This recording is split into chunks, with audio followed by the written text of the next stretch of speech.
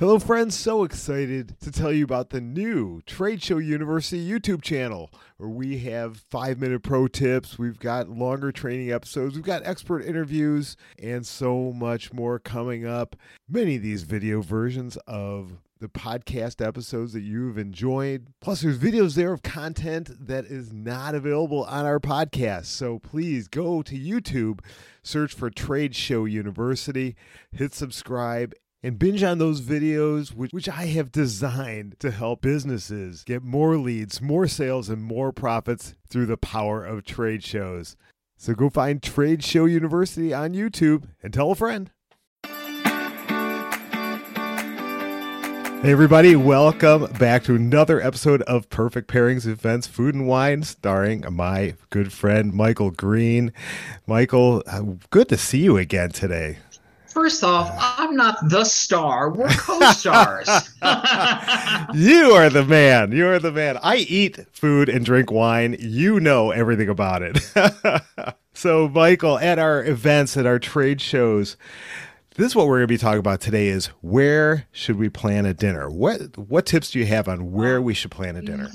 Yeah, well, first of all, if you are sponsoring an event where you are one of many sponsors, you want to make sure that the venue you select is going to be close enough that people can get to it, so you're not really focusing on other competing events where people have been invited.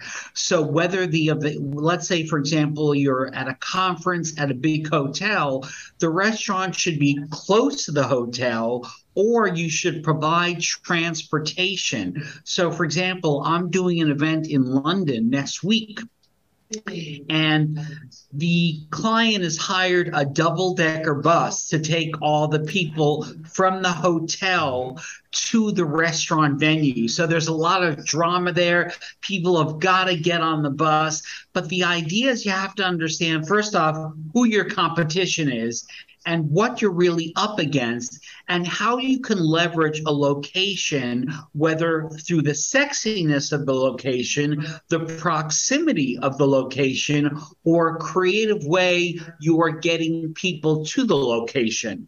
Another thing your clients might want to consider, or a client might want to consider, is offering a free Uber code. So basically they type in the code, the client pays for it, but you're guaranteed that people are going to be there without any expense out of pocket.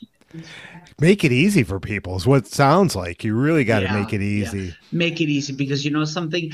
People are often so overwhelmed at a conference, not just the conference itself, which you address so well in so many of your episodes, but also the competition of these ancillary events that are put on by the sponsors. So you want to really make it easy for people and compelling for people. Why should people spend a few hours of their night with you as opposed to maybe going back to their hotel room and ordering room service?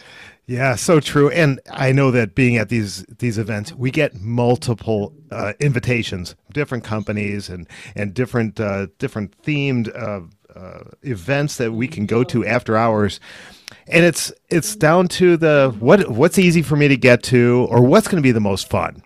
And, well, exactly. Well, yeah. I'm sorry to interject here, but I also want to say it's not only about the most fun. We're hoping that people are going to have fun when they're there, but what's the event differentiator? Yeah. What makes your event so special that people should stop to read the invitation, to read that email, and to show up to the space? What's the differentiator? Do I have one more minute? Or absolutely. So I had a client a few years ago that was part of a conference. They want to be separated from the group, but they did the other groups, all the other sponsors, but they didn't have a large budget. And this event was in New York City. And I suggested we go to Chinatown and do a classic 10-course Chinese banquet, which like a wedding banquet, which most people have never experienced before. It wasn't that expensive for the client, and everyone raved about it. Oh, I love that idea, and I hope you get people. Your wheels should be spinning right now with new possibilities, new opportunities, and it doesn't have to break the budget. Michael, thanks for bringing such great stuff today on where we should plan a dinner and how to make it memorable. So, everyone, keep coming back every week and listening to these great food and wine tips on how to make better events and better ROI. And we'll see you next week here on Campus and Trade Show U.